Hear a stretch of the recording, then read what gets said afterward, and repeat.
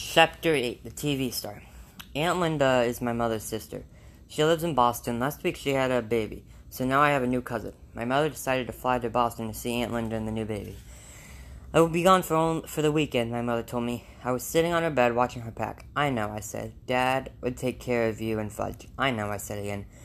Are you sure you'll be alright? She asked me. Sure, why not?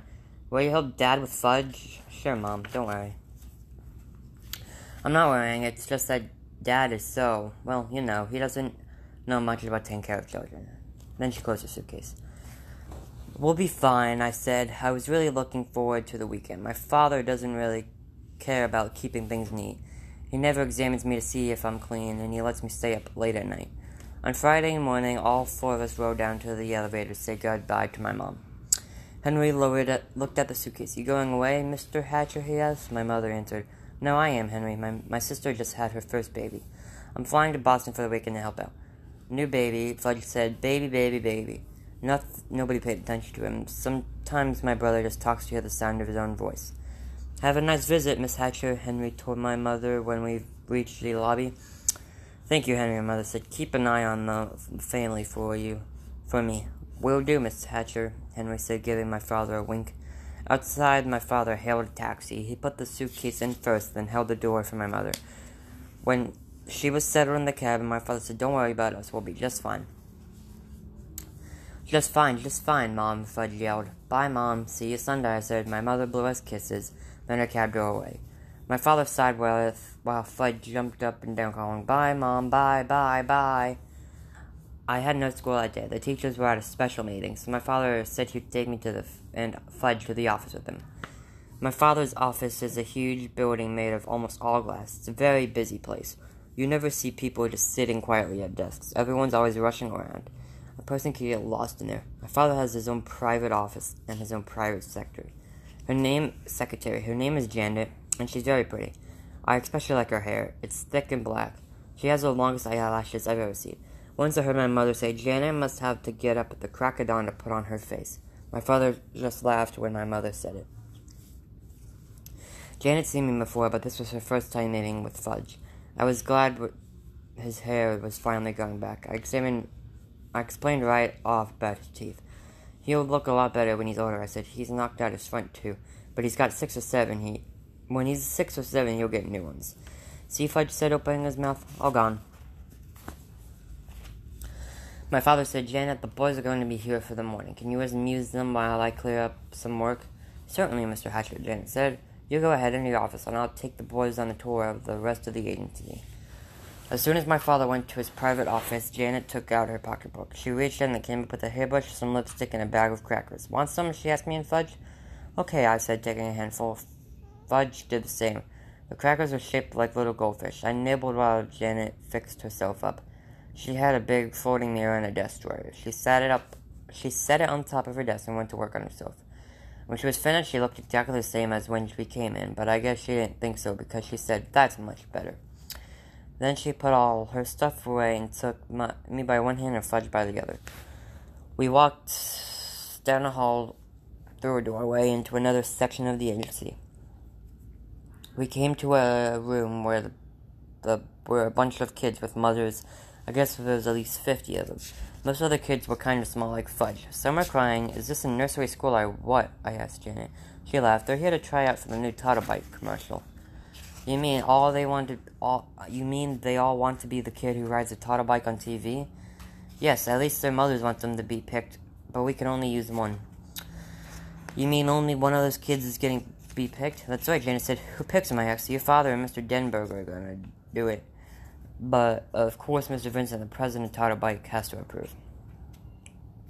Just then a door opened and a secretary came out. Next, she called to the waiting kids. My Murray's next, her mother called. Oh, no, he's not. Sally is next. Guys, we'll all have your turn, the secretary said. Murray got to be next. He was a little redhead kid. He wasn't in the other room for 2 minutes when the door opened and a big man with a cigar in his mouth came out. No, no, no, he shouted. It's not my type at all. Murray was crying. His mother yelled at the big man, What do you know anyway? You want to know treasure if you found one. And she shook her fist at him. . Janet whispered to me, That's Mr. Vincent, the president of Toddlebike. Mr. Vincent walked to the center of the room. He looked around all at the kids. When he looked over at us, he pointed and called, "There he is. That's the kid I want." I thought he meant me. I got excited. I could just see myself on TV riding the toddler bike. All my friends would turn on the sets and say, "Hey, look, that's Peter." While I was thinking about what fun it would be, Mr. Vincent came up with the dress and grabbed Fudge. He lifted him up. "Perfect," he cried. "He's perfect." The mothers who were waiting packed up their kids and left right away. Mr. Vincent took off with Fudge in his arms. Janet chased him. She called, "But Mr. Vincent, you don't understand." I ran after Janet. Mr. Vincent carried Fudge into the other room. He announced, "I found him myself, the perfect kid to ride the toddler bike in my new commercial." Mr. Vincent put Fudge down and took the cigar out of his mouth. There were two other men in the room. One of them was Mr. Denberg, and the other one was my father. "Hi, Dad," Fudge said. "George," my father told Mr. Vincent, "this is your son. He is no actor or model. He couldn't make your toddler bike commercial." "He doesn't have to be an actor or model. He's perfect the way he is," Mr. Vincent said. "Now look, George, we want to make the best possible commercial for your company, but Fudge can't be the boy that rides the toddler bike." "Now you listen, Hatcher," Mr. Vincent raised his voice. I wondered why he called my father Hatcher, just like Mr. Yerby did. Mr. Vincent pointed to the Fudge. "Either the kid rides my toddler bike or I take my account to another advertising agency. It's that simple." My father looked at Mr. Denberg. "It's your decision, Warren," Mr. Denberg told my father. "I don't want to be the one to tell you what to do." My father picked up Fudge and held him on the lap. "Would you like to ride the toddler bike, Fudge? It's just like the one you have at home." "Why are you asking that?" I said. "Why does he even know about making commercials?" My father acted like he'd forgotten I was even around. "I'm thinking, Peter," he said. "Please be quiet." "Well, Hatcher," Mr. Vincent said, "what'll it be? A kid of yours, or do I move on to another agency?" I remembered how my father lost the Juicio account because of Fudge. Now maybe he would lose this one too, and I don't think he can afford that. My father said, "All right, George, you can use him on one condition, though."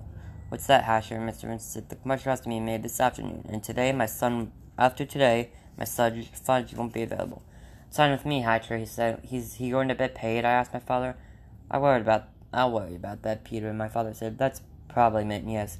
He'll be paid and have lots of money in the bank. I'd have nothing, and someday I'd have to borrow from him." "No, wait a minute, never. I could never borrow money from Fudge. I'll starve first. Can I at least watch when you make them commercials?" "Certainly," my father said. You can watch the whole thing." I turned to Mr. Denberg. "Will Fudge be famous?" I asked. "No, not famous, but a lot of people would think he looks familiar," Mr. Denberg said. I turned to Mr. Vincent. "Do you know he has no top teeth?" "It's part of his charm," Mr. Vincent said. And he cut off all his hair 2 months ago." "Well, he looks fine now," Mr. Vincent said. "And he can't even talk in long sentences yet," I told everyone in the room. "He doesn't have to say a word," Mr. Vincent told me. I couldn't think of any other reason why Mr. Vincent shouldn't use Fudge in his toddler bike commercial. It was settled. Soon Fudge would be a famous star, and I would be plain old Peter. 4th grade, nothing. "Let's begin right after lunch," Mr. Denberg said. "We should get filmed in about 2 hours." While my father and Mr. Denberg worked out the arrangements, I asked Janet where the men's room was. She walked me to it. I told her thank you and that she didn't have to wait. I'd find my own way back. When I was safely inside, I looked at myself in the mirror. I wish Fudge had never been born. I thought, everything always good always happens to him. If he had to be born, I wish he could have been 9 or 10 like me. And Mr. Vincent wouldn't want to be in the toddler bike commercial. Janet sat down to the coffee shop for some sandwiches and drinks. After we all walked to another section of the agency where all the cameras were set up. A make-believe street scene was the background. Toddler bike was shiny red. My father told Fudge all he has to do is ride it around. Fudge liked that. He zoomed all over the place. "Vroom, vroom, vroom," he called. My father, Mr. Vincent, and Janet sat on the folding chairs and watched the action. I sat on the floor at my father's side. Mr. Denberg was the director. He said, "Okay, Fudge, we're ready to be now. You ride the toddler bike where I'll tell you, and I'll take a picture of you doing it, alright?" "No," Fudge said. "What does he mean, Hatcher?" Mr. Vincent said. "Why does he say no?" My father groaned. "Look, George, using Fudge was your idea, not mine." Mr. Denberg tried again. "Okay, Fudge, this is it." Cameraman started. "Start riding away. Steady, set, go." Fudge sat there on the toddler bike, but he wouldn't pedal. "Come on, kid, let's go," the cameraman called. "No, don't want to," Fudge answered. "What's with this kid, Mr. Hatcher?" the cameraman asked Fudge. My father said, do what the nice man tells you to do. No, don't have to. Janet whispered to my father. How about some cookies, Mr. Hitcher? Good idea, Janet, my father told her. I have some Oreos right here, she said, patting her pocket back. Shall I give them to him? One at a time, my father said. Janet walked across the room to Fudge. He was still sitting on the toddler bike. If you do what the nice man asks, we'll give you a cookie, Janet told him. Show me, Fudge said. Janet held up a box of Oreos.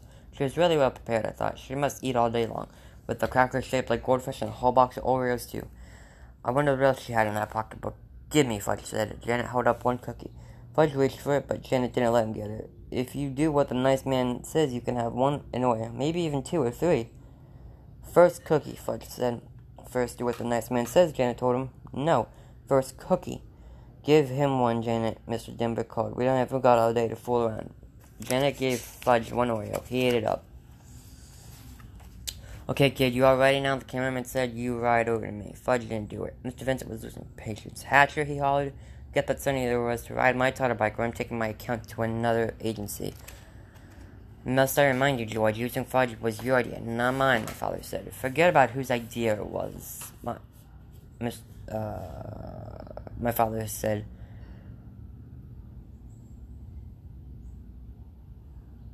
I have an idea, my father said. He walked to a corner of the room and beckoned to the others. Mr. Denberg and Mr. Vincent gathered around him along with the cameraman and Janet. They looked like a bunch of football players huddled together talking about the next play.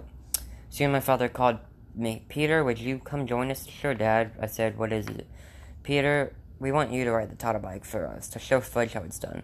But he already knows how to ride. Didn't you see him zooming around? He won't do it for the cameras, though, my father explained. So we need your help. Will I be in the commercial too, I asked. Well, a toddler bike commercial is really for younger children, Mr. Denberg said. Otherwise, we'd have you do it in a minute. I got the message. I was buying the shoes and at Dr. Brown's office. They were going to use me to get Fudge to do whatever they wanted him to. I wondered how anybody would ever manage my brother without my home. I walked over to Fudge and told him I was going to ride the toddler bike. He said, no, mine.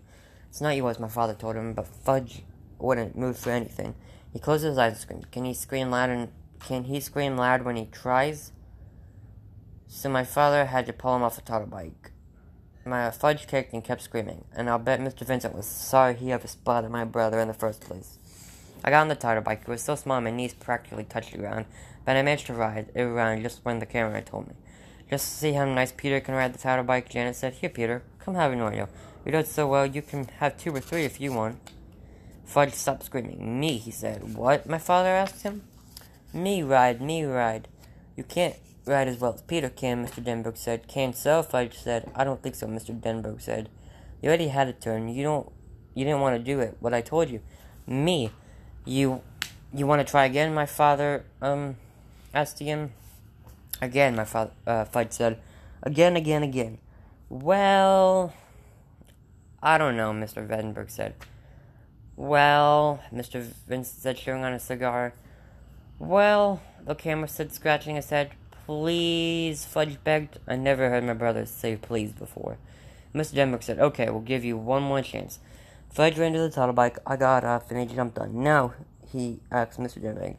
Now, Mr. Denberg said, ride this way, Fudge, over here, towards me. Fudge did what he was told. Just like Peter, he said. See, just like Peter. Janet gave me a kiss on the cheek. You saved the day, Peter Hatcher, she said. When she wasn't looking, I wiped off my face. Her kiss was too juicy.